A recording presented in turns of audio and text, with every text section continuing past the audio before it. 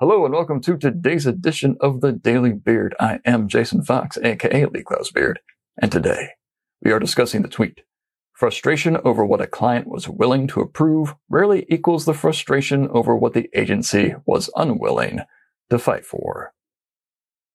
Clients will not approve work that we think is a slam dunk, that we think is just the bee's knees. Do bees have knees? Not going down that road. Work we love, work we think will be super effective, work we believe will push the brand further and higher than it has ever been before. And it goes nowhere. That is frustrating. Exceptionally frustrating.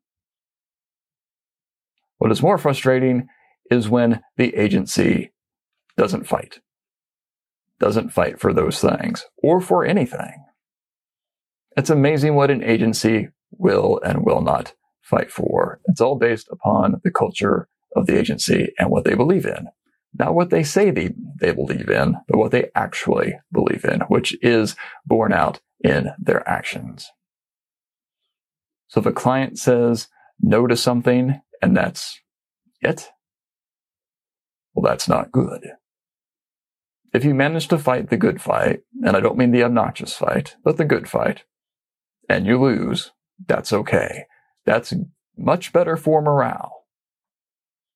You can get over that. You can regroup. You can go back and think of an even better idea and attempt to sell that.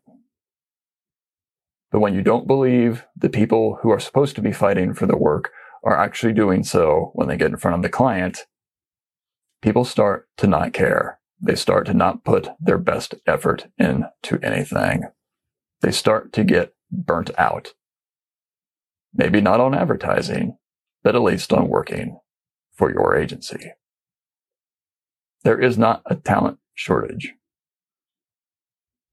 There is a celebration of talent shortage. There is a defense of talent shortage. If you want great ideas, fight for them. I'm Jason Fox. Have a good one.